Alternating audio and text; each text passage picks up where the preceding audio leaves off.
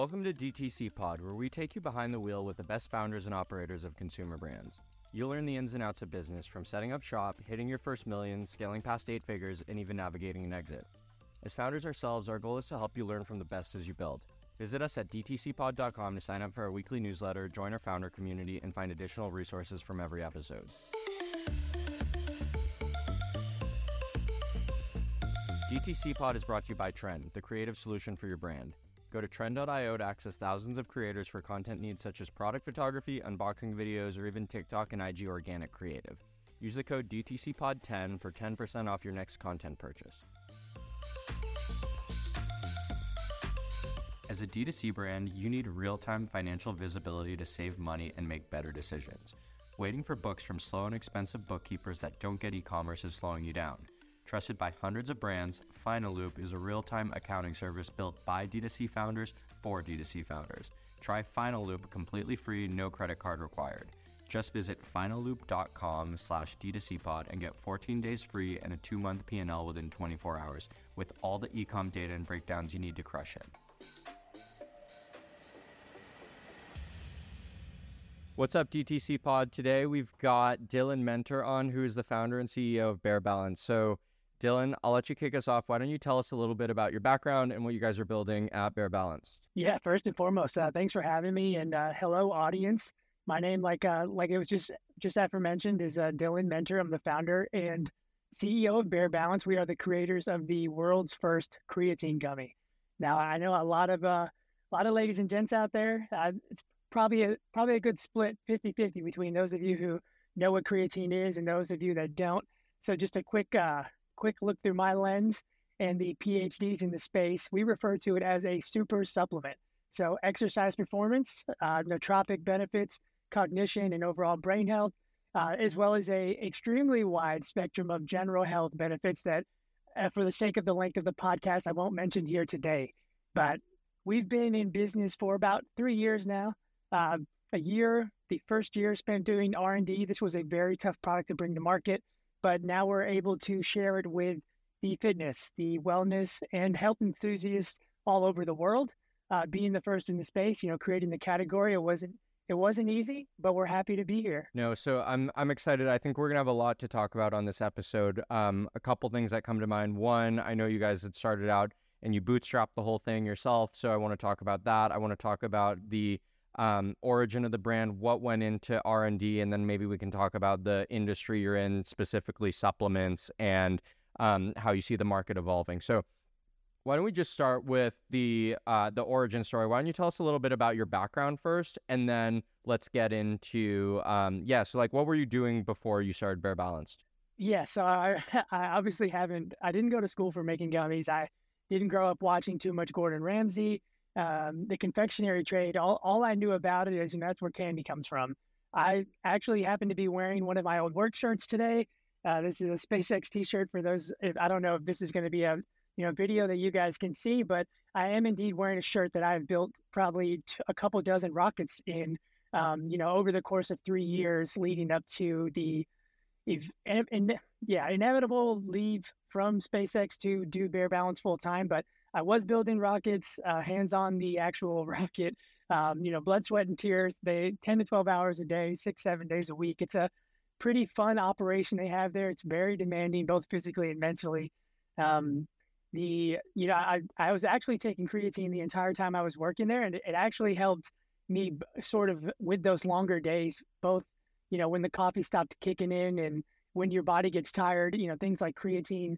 I'd been taking it for 15 years, and that was a pivotal time for me, because when I was making rockets or building rockets, I actually started making creatine gummies in the kitchen. And this was sort of just as a way to cater to the friends of mine that I worked out with from work, as well as myself. I know a lot of them had, they had made it audible, when we would go take our pre-workout and things like creatine prior to, working out after work, that they hated it. They hated creatine.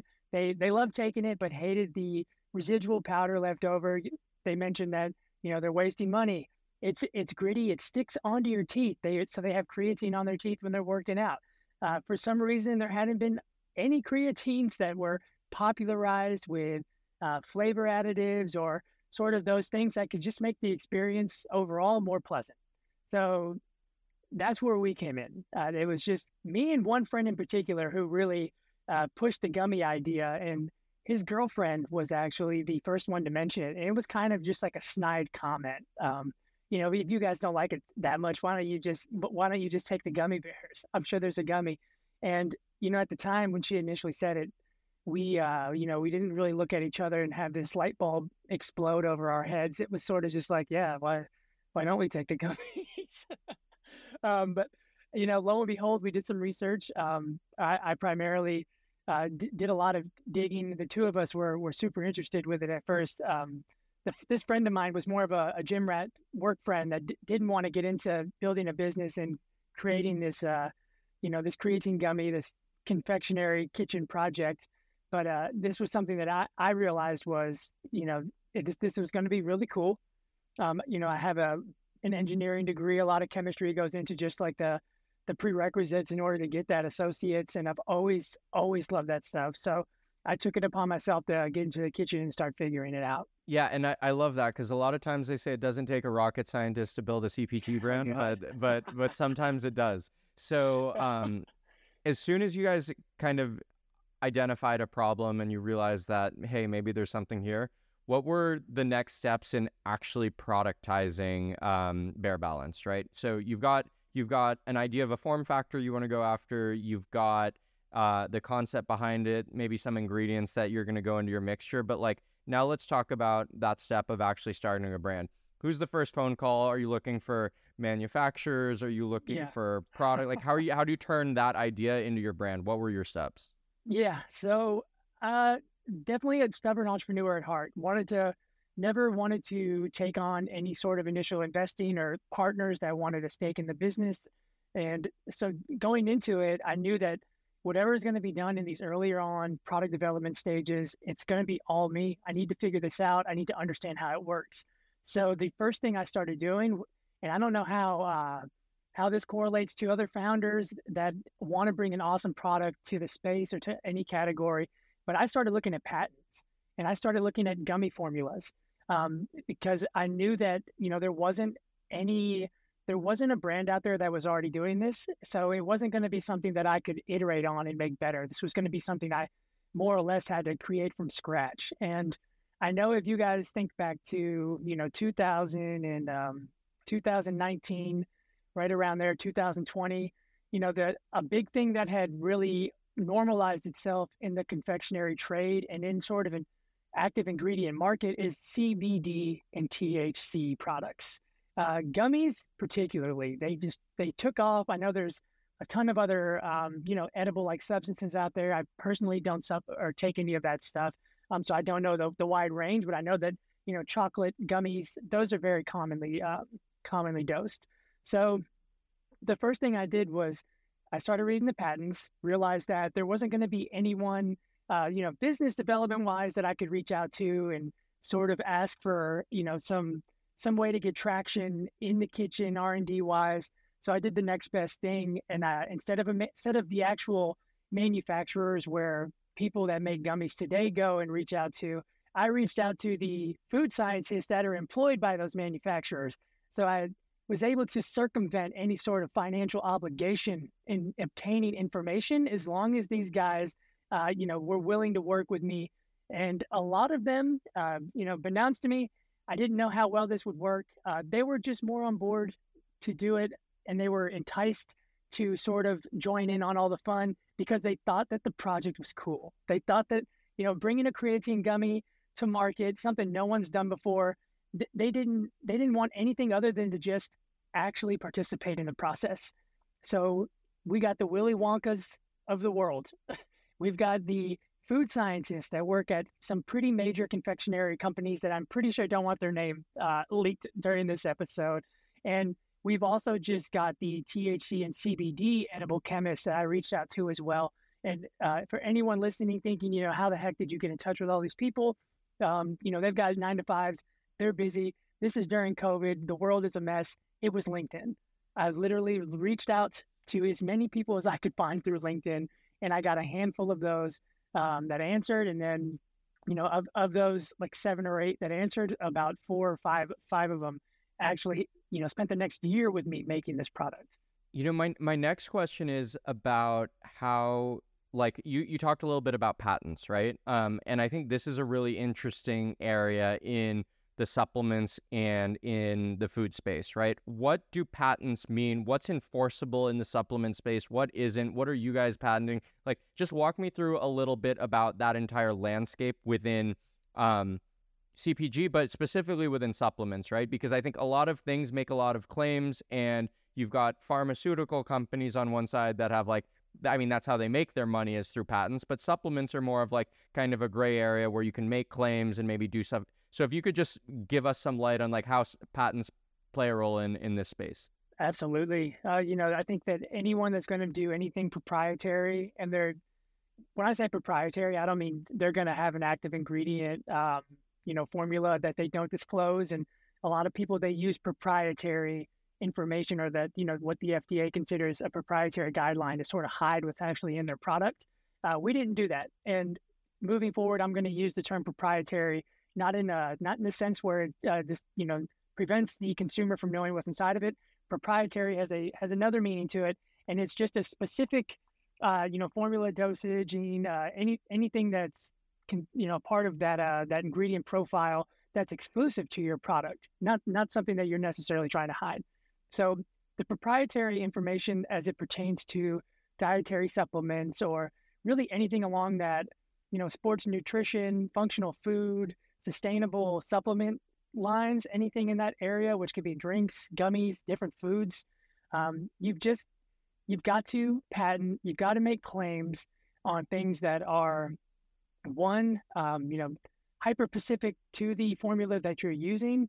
And when you start there, make sure you can get that bit of information patent first, because a lot of people, they're going to want to broaden that sort of protection from not only from that specific formula, but to let's say the manufacturing or the production of, variants of that formula. So I'm going to try to water this down and make it as easy to digest as humanly possible. And I'll do it with, let's say, I'll just use my gummy for example. So we went in, there was no proprietary information or claims on this before we went and filed. So we were definitely going to be able to file for our, blueberry flavor, our spirulina color. No one's using this. It's not something found in nature. It's very specific to what we were putting in our packaging. So without a doubt, we could get that pushed across an examiner's desk rather easily.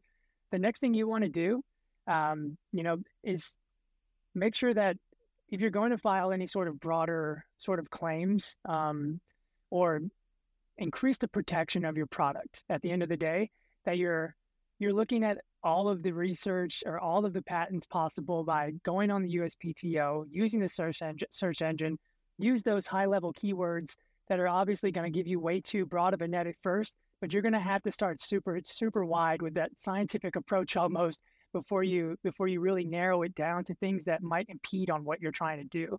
But the supplement space, I mean, let's face it, there's a million different protein powders. There's a million different, electrolyte drinks out there, powders. Those are the possibility of claiming any sort of broader protection and preventing anyone else from sort of treading on your proprietary formula is very, very low. You're really, at this day and age, there's almost nothing that hasn't been touched on or tapped into to some degree. And a lot of these patents, they're filed with companies or law firms and patent lawyers that they're going to make sure that, these bigger companies like Goli, for instance, I mean, they had a patent earlier on the ACV gummy that prevented a ton of competitors from coming in the space. And that's really how they were able to gain that leadway into the market and capitalize on it earlier on. But even those patent lawyers, they left holes in the patent. And now you see, Goli's gummies at Whole Foods next to 4 other apple cider vinegar gummies. They're all priced lower. I think Goli's, they're definitely a household name at this point, especially in the ACV space. Anyone that's concerned with, immunity or just the general health benefits that come along with it, or don't like taking the apple cider vinegar shots. But even those the people that assisted them with those patents, even they left room for iteration, or they left those loopholes that other companies were able to get in and capitalize on. So just make sure that you can patent your very hyper specific formula down to the T, and then broaden the research, and make sure that you can prevent the general manufacturing of whatever product or category it is that you're trying to either create or join, because you are going to there's a lot of barbed wire trying to climb that fence. Yeah, and that's kind of what I want to talk about. Like so let's assume you're on the other side, right? Like let's assume you're coming up with your own idea. I think what you were saying is it can be tricky to navigate, right? So if you're trying to come up with your own thing, how do you know what is okay to pursue or not okay to pursue? Because as an entrepreneur just starting out, you might be like, I see a patent here, but like kind of what you're saying, there's a million different like powders for protein, and like so I'm just trying to kind of understand, if you're starting out and you start seeing things where there's like, yes, there's obviously like patents about the general things that you're doing in a supplement. Like they could be as broad as like, oh, like putting a certain two powders together in a capsule. You know what I mean? So like, how do you like navigate that if you're an entrepreneur trying to launch a business? What flies and what doesn't fly in the supplement space? Yeah. I think it really just, it boils itself down to, looking at the market. Look at your market. Is your market, is it oversaturated? If your market's oversaturated, if you want to get into something like, like Liquid IV or Hydrant, those guys, they have electrolyte powder solutions. If you're looking at a market like that, you should just know off the bat, generalizing any sort of IP is going to be nearly impossible. More than likely, you're just not going to be able to do it at this point, especially when the market caps of those those industries are 500 million, $1 billion. Like if I wanted to go and do this with a collagen product, the collagen market is $1 billion industry at this point, and it's going to take 3 years for your patent to get approved.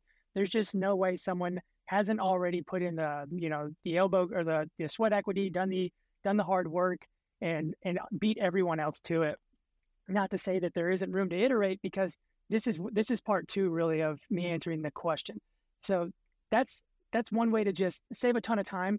Look at the market. Is it oversaturated? Don't even bother with it. 2, let's say it is oversaturated, like the same exact market we just covered, the hydration powders. So if you want to do something in that space and you want to do something new and innovative, let's make sure that it's new and innovative. And to do that, you're going to have to, one, start with those patent searches on USPTO, find the patents for the products that are dominating the space.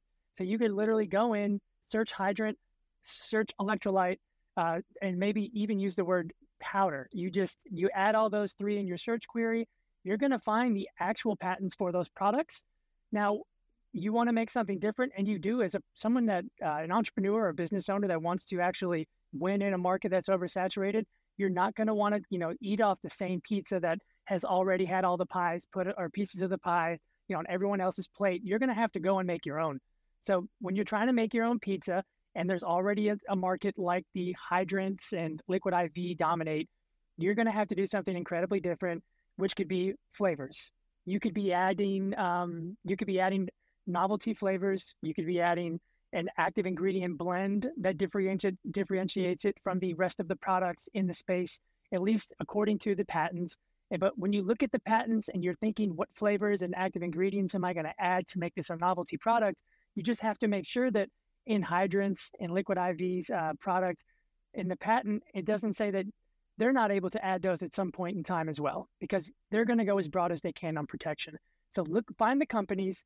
These companies, the companies that are killing the markets are the category killers. They're going to be the ones with the patents. They're going to be the ones with the broadest protection on the patents. You really want to start there. You should be close to safe. If you can find active ingredients or flavors or anything else you can think of to differentiate your product that is not in those bigger companies' patents, take that information to a patent lawyer and have them do the minute, the dotted I's, the crossed T's, all of the things under the magnifying glass that you might overlook. I think that's super helpful, because I know there's a lot of entrepreneurs are thinking about like supplements and health and wellness. It's the hot topic, but then again, they're coming in it from the product side and maybe not necessarily the, the patent side. And all of a sudden you start thinking about patents and you're like, oh my God, like what am I going to do? So that's super helpful. So, okay. So now that we've got like the patent stuff figured out, why don't you talk to me a little bit about next steps in terms of actually launching and manufacturing your product, starting, like, what are the next steps for you in terms of taking this to market? Yeah. So not that the research side of things, it can take as long as you want it to. And if you want a perfect product, I mean, chances are you're never going to get a perfect product right, but you can get pretty close to it with it. With the research alone, it's going to take the actual R&D to sort of figure it out, especially if you're working on something novelty like the creatine gummy was at the time. There was no formula. There's no base formula. All you know is the general chemistry. All I was able to find was the general chemistry, the people that knew the chemistry a little better than I did. And you're sort of that interstitial, that pinpoint between the allotted information and the experts available. So you've really got to be the one that just stitches everything together. So what that meant for me was going on Amazon, buying a ton of, gummy making material, whether it have been the sugar, the molds, ketchup bottles that I would actually pour the ready to set gummy slurry into and use that to fill the molds. I mean, it was as pedestrian as you could possibly think of. It was just like the young mom and her 6-year-old. That was me, minus the mom, with the apron on in there, trying to just figure out how to make these pectin gummies. And I mean, there's a million ways. There's literally a million ways that you can make a gummy because there's just so many different natural ingredients out there. There's so many different types of gummies that you can make. You've got the all natural pectins, you've got the gelatin approach, and there are those that are harder than others. And the more natural you go, the more difficult it gets. But going into, what I thought was going to be a business that would really thrive one day, I knew that we'd have to go as natural as humanly possible with the ingredient selection. So it was going to be as difficult as it could possibly be. So over the next year, really, it took an entire year. We made a ton of gummies over that 365, and a lot of them just were not something that we would put out to market. And now when I see, you do a quick Google search and you look at the competitors that are selling right now in our space, I recognize, a lot of the imperfections that I was able to really see earlier on that a lot of these companies went to market with. And it's not easy getting the quality of product that we have. I mean, I know that if even the manufacturers that we spoke to, there's been about a dozen, over the last year, even since, post R&D, they all want to know how to make it. These are people, trying to license the IP. It took a very, very long time to learn how to do this. But, with the R&D, I think everyone's, it sounds like a lot of fun, like getting in there, getting your hands dirty and doing something that you're generally passionate about. And that's exactly what was going on. But you've got to think, you can't just quit your job, or there is no like infinite amount of time you have to work on this before someone else does it. You've got to work fast. You've got to have the money, and you've got to make sure that this is something you're going to be doing in 10 years from now. If that's how long it takes for you to get your business to where it wants to be, or even if you're trying to ultimately sell it, I wouldn't do anything for a day that I wasn't thinking about I could be doing for, in 10 years from now. So money was a huge thing too, because without still working at SpaceX during the time, there would have been no way to fund all of the, redundant R&D mistakes that, kept occurring. I think I've easily on the weekends, 9-hour days, just not getting any product or any sort of progress made during R&D. And this is with the help of the experts. And even they're itching their heads and scratching their chins and just wondering why things aren't going to plan. So unless you want to, take an idea like this that is super nascent to a, VC fund, or maybe you've got some friends and family that you want to do an A round with, and, you've got some angel investors in mind. Yeah, I highly doubt anyone's going to want to give you money to do something like that, or something like I was doing at least. So keeping my job, working after work, working the entire weekends for a year, that's really what it took to just get a product worth putting in a bottle and ready for consumers. Yeah, I think that is such a good point because it takes a lot to bring a product to market, especially when you're doing it as kind of a side hustle, right? You've got your work, you've got your obligations, but it's like, how are you able to get something off the ground on the side? And one of the other things that I think is really interesting about like side hustle and being able to start something off is projects don't always, sometimes things take time, right? Like, especially in the CPG world, like it takes time to get your designs, get your formula just right, like do all these things. So like you are in a great position if you have a job, if you have an income, not like you need to know when the right time is to jump ship, basically, right? So if you have the luxury of having time where you're able to iterate and like do all the things in your spare time, like that's awesome because that stuff needs to happen in any case. So you may as well be able to do it and make that jump when you're able to and the business can support. Yeah, don't quit your job just because you've got an idea. That's probably because I had people tell me earlier on, why don't you just quit your job? You have a nest egg, you got money saved up, you can always go back to SpaceX. And the matter of the fact is, I probably could go back and apply for the same job I had back then today, and I might actually get it. But that's not that's not the position. Vulnerability, when it comes to one being able to further the project along, because I would have ran out of money at some point, and B, just like paying your bills. A lot of people, they're not able to get knocked down, 10 times and get up in 11th. For some people, that's just the unfortunate reality is that once you've risked it all and you've maxed out all the credit cards and, your board game doesn't get you a shark to invest on ABC, that's the end of the road. I knew, I just knew earlier on that I didn't want to put myself in a position where there was any probability or possibility that I was going to be, in a state of insecurity, and, financially. You have the fiduciary responsibility to yourself to make sure that your life is in order when you're conducting a side hustle that takes the amount of time, energy, and financial backing to complete successfully.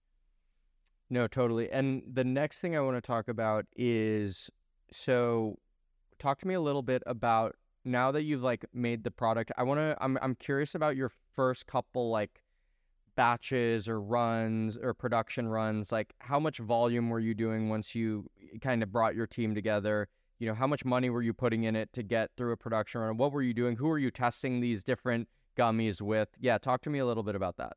So we started off as about as bare bones as you could possibly be, and it was a test kitchen that turned into our production kitchen. And we as in me, as soon as I figured out how to make these gummies the right way, I knew that training a team up would be nearly impossible. So I just basically scaled the solo cook method as high as you possibly could. And I know teams of 3 that work at manufacturing facilities nowadays that do maybe 1/10 of what I was doing in a day at some point. But it really it was at the aid of, I made some good friends in the space doing the R&D, and there's a lot of, there's a lot of trade secrets out there, and there's hacks in the gummy industry. I can guarantee you that there's nobody selling gummies right now, at least from a brand owner's perspective, that can actually make them. Not more than a single 35 cavity mold at a time. So earlier on, I was pouring around 150 bottles a day. What's that times 150 times 60? So I was pouring about 9,000 gummies a day earlier on. And this is very physically exhausting work. It's mentally exhausting too, because it's one big chemistry project every time you cook. You've got to make sure the pH is correct. There's a lot of varying factors working with natural products that can just destroy your cook in an instant if you're not careful. I blew a ton of outlets. I caused our apartment complex to lose power in certain areas of it at some points.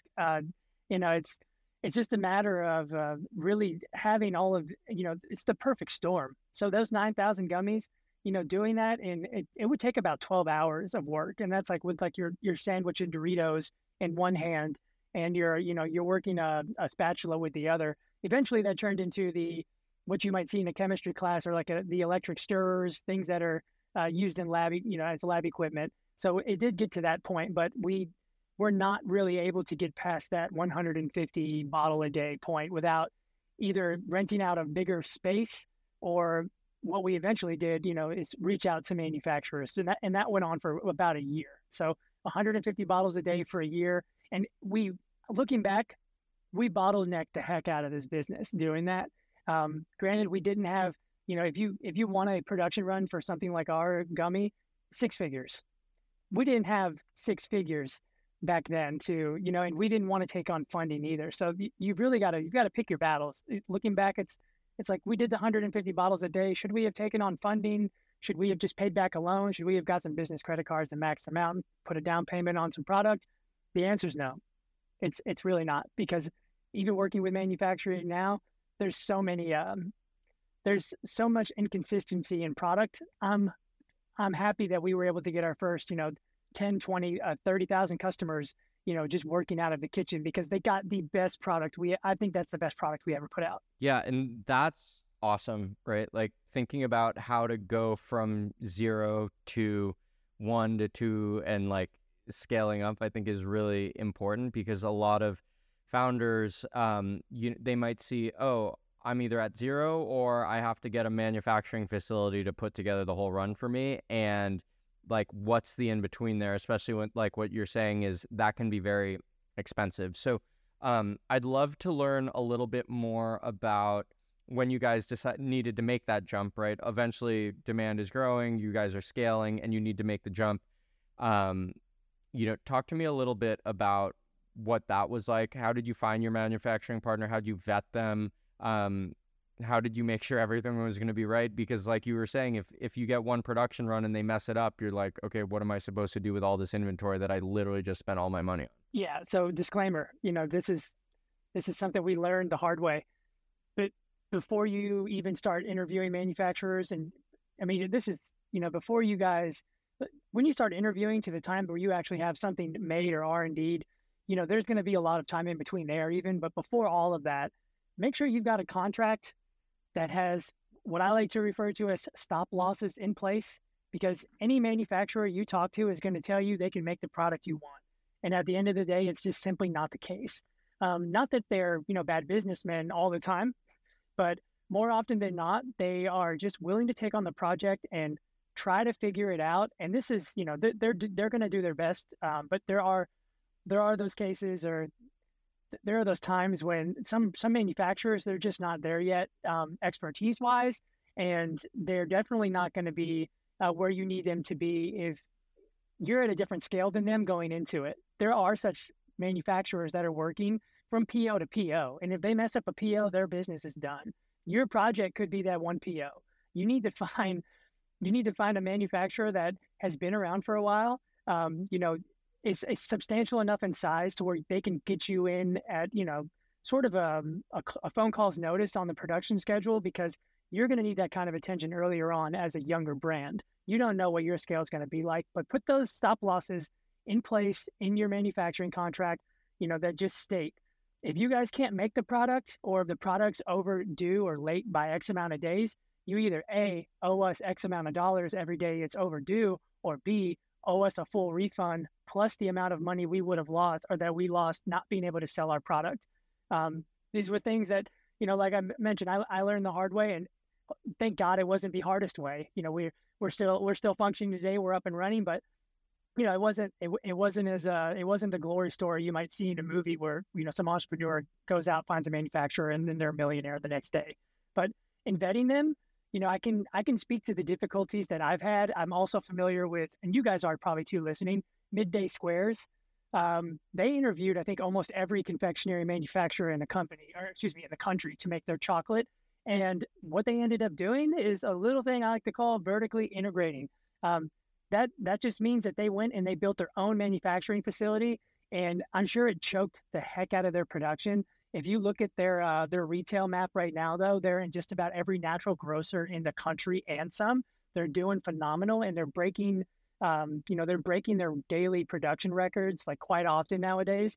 So, just make sure that the manufacturers you're going out there and looking for, A, can make the product to your standards, because there's a lot of companies out there or Chinese manufacturers like on Alibaba that are going to say, hey, we've got these chocolate bars or these creatine gummies.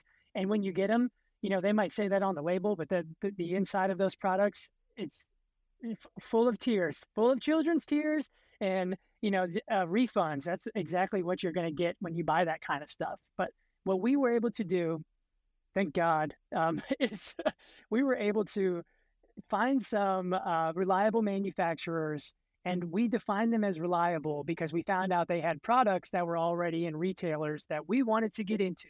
So manufacturers that already had products in, Whole Foods or Sprouts, you want to find your product, where does it live on the shelf, and then reverse engineer that, shelf placement to the manufacturer. Try to piece that together, whatever you have to do. It's going to be difficult. You probably have to go on LinkedIn and you might run into a lot of dead ends, but at some point you're going to be able to align the stars, and you're going to find the manufacturers that are doing that type of work. And then it's your job to get the price of your product to where your margins make sense, because we had a huge, 30%, 40%. Our first manufacturer quoted us $15, finished product. And that's because we were working with a broker, and a whole ton of other things. I think they were trying to take advantage of us as early on, as a younger brand with no experience, and they nearly did. I mean, we ended up we've got the pricing down substantially, just building genuine relationships with the manufacturers we work with now, and being able to sort of leverage the pricing that we've found out truly exists in our market. So I'm not saying pin your manufacturers against each other or sort of fabricate some sort of back and forth, trying to weasel the price down, but you are going to want to know, a vast majority of manufacturers' price, and try to do whatever you can. Ask them, how do we get this down 5 cents? How do we get this down $1? Are there alternative ingredients? So we vetted them, to make this to summarize that long-winded answer. We found the manufacturers that were already making products in the retailers that we wanted. And then from there, we were able to niche it down even tighter, based on who was able to sort of give us the ingredients that we wanted or improve on the product at the most cost-effective solution. I think that's super good insight in terms of working with manufacturers, because they don't always have your best interests in mind. They're not thinking, no one's going to care about your business as much as you do. So I think that just using that as a framework to work with them is super important. The other question that I had in regards to kind of what you were talking about is, let's talk about the demand side of things as you guys were first getting started, right? Like, what was the reception to the product? How did things grow? Talk to me about like the customer experience with not only, like you were saying, your initial production runs that you guys were handling yourself, but then as you transition to, like, how was again, you guys mentioned you're bringing a new product to market. How are you doing the communication and the messaging and the marketing and the growth behind all of that? Yeah, so I mean, night and day between launching our product when we were cooking it versus the manufacturer, and it's going to be that way. I mean, I don't think there's any manufacturer that can replicate your product at 100% when you've got over X amount of ingredients in them, and especially if it's natural. And that was definitely the case for us. The market initially, when we launched, we didn't have some huge budget. We didn't have, we didn't seed our product to 1,000 influencers. We simply didn't have, we couldn't justify a lot of the rationale behind what other brands do that have the funding, have the backing, have this infinite amount of product, what they're able to do. So we knew we weren't going to be able to, scale Meta off the bat.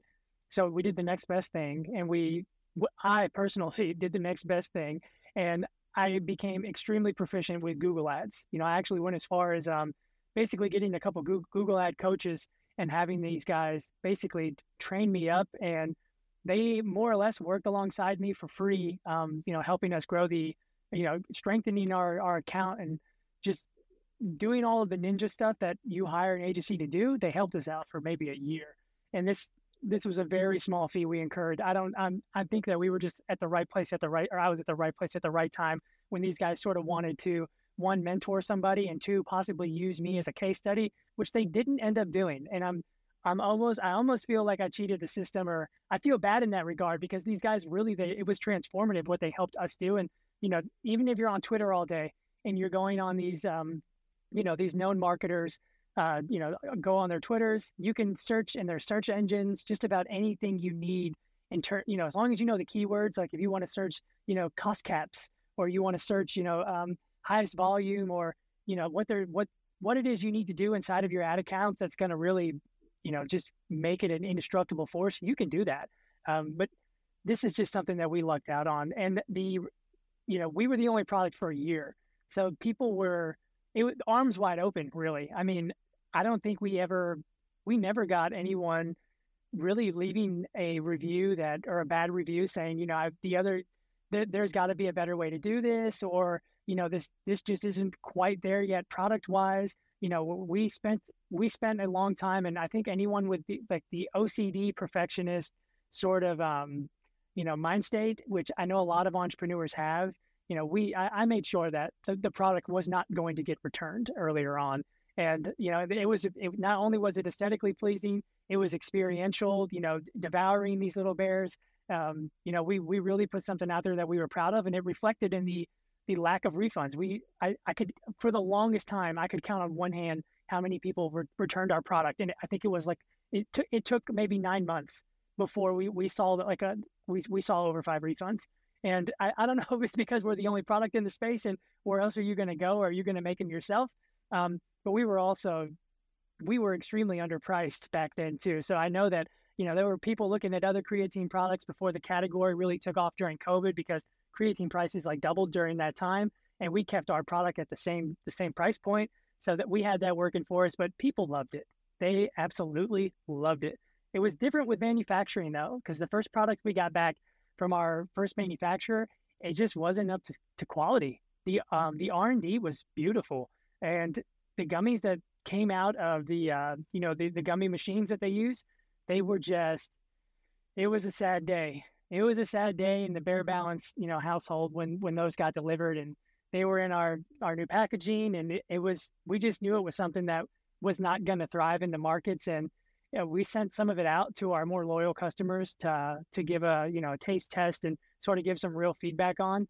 And they said the same exact thing. They're just like, this isn't where it was. And some people even said, you guys really shouldn't even sell this. So that's exactly what we took into consideration. And we actually went out looking for more manufacturers that could do a better job. And, it goes back to saying you've got to vet the correct manufacturers, and you can't get knocked down too many times. A lot of companies, I've seen numerous people on Shark Tank that invested hundreds of thousands in R&D and never got the product they needed, or they were $300,000 in the hole, and that's why they're on Shark Tank. You don't want to be that company. So, but now we've got a product that it absolutely kills. I mean, when I have not got one negative response ever on any platform, comment wise on Facebook. There might be, I've seen some competitors out there that get our ads and they'll say, oh, it tastes awful. And then I'm like, hey, I recognize that name. They own that company. But I mean, other than those salty competitors, we don't have zero negative feedback on the product. And I'm super proud of it today. That's amazing. So as we kind of wrap up here, 2 questions. One, what is your guys' core focus of this year, right? Like, what do you have to get done at the rest, like as you think about building through the rest of 2023? Is it, are there any big upgrades coming? Are you launching new products? Are you focused on optimization? Are you focused on scaling? Like, where is your core focus? And then, that's my last question. Yeah. So 2023, we've got about half the year left. I just came from the Commerce Summit in New York yesterday. I got to spend a lot of time with some of the biggest brands across all industries and spaces. Forget his name. Was it True Classic Teas? The founder was there with the co-founder from Mary Ruth's Organics, and I was at the table with Big Ron from Obvi, the CEO, and just listening to what these guys have done and realizing that our playbook doesn't quite mirror the same trajectory that they had. It's really just it's made me think about the cool stuff that we're doing in terms of working on more novelty stuff and more products, and just realizing that the core focus from here on out, the product launches are important.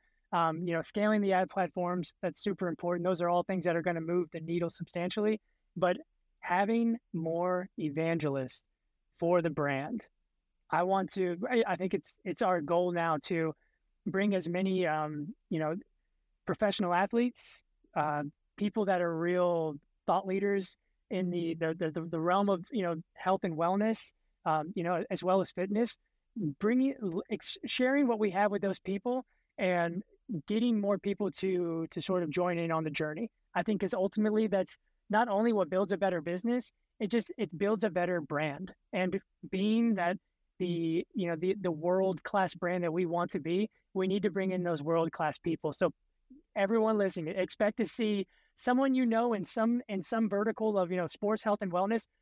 They're going to be taking our product at some point this year, and I'm going to make sure to it. Well, Dylan, we loved having you on the show. I mean, that was an absolute crash course in building a fast-growing supplements brand. We're really excited to watch you guys grow. Why don't you shout out where can we find you? Where can we connect with you? Are you on Instagram, LinkedIn, Twitter?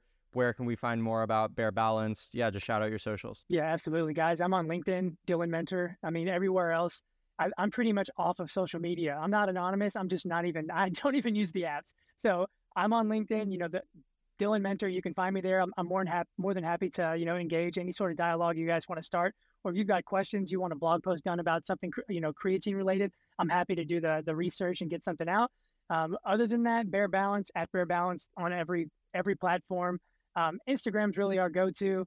We're going to be campaigning on there a lot throughout the rest of this year. So it's probably where you're going to see the majority of, content distribution, but our YouTube shorts will be, right on par with the reels that are released. Sweet. Well, thanks for coming on the show, and we can't wait to see you guys keep growing. Awesome. Thank you for having me, Blaine. Thanks for tuning in, and we hope you enjoyed this episode of DTC Pod. If you enjoyed the show, we'd love your support. A rating and a review would go a long way as we continue to host the best builders in DTC and beyond. Follow and subscribe to the show, and make sure to check out our show notes where you can find our socials and weekly newsletter. Visit us on dtcpod.com to join our founder community and access resources from every episode. We'll see you on the next pod.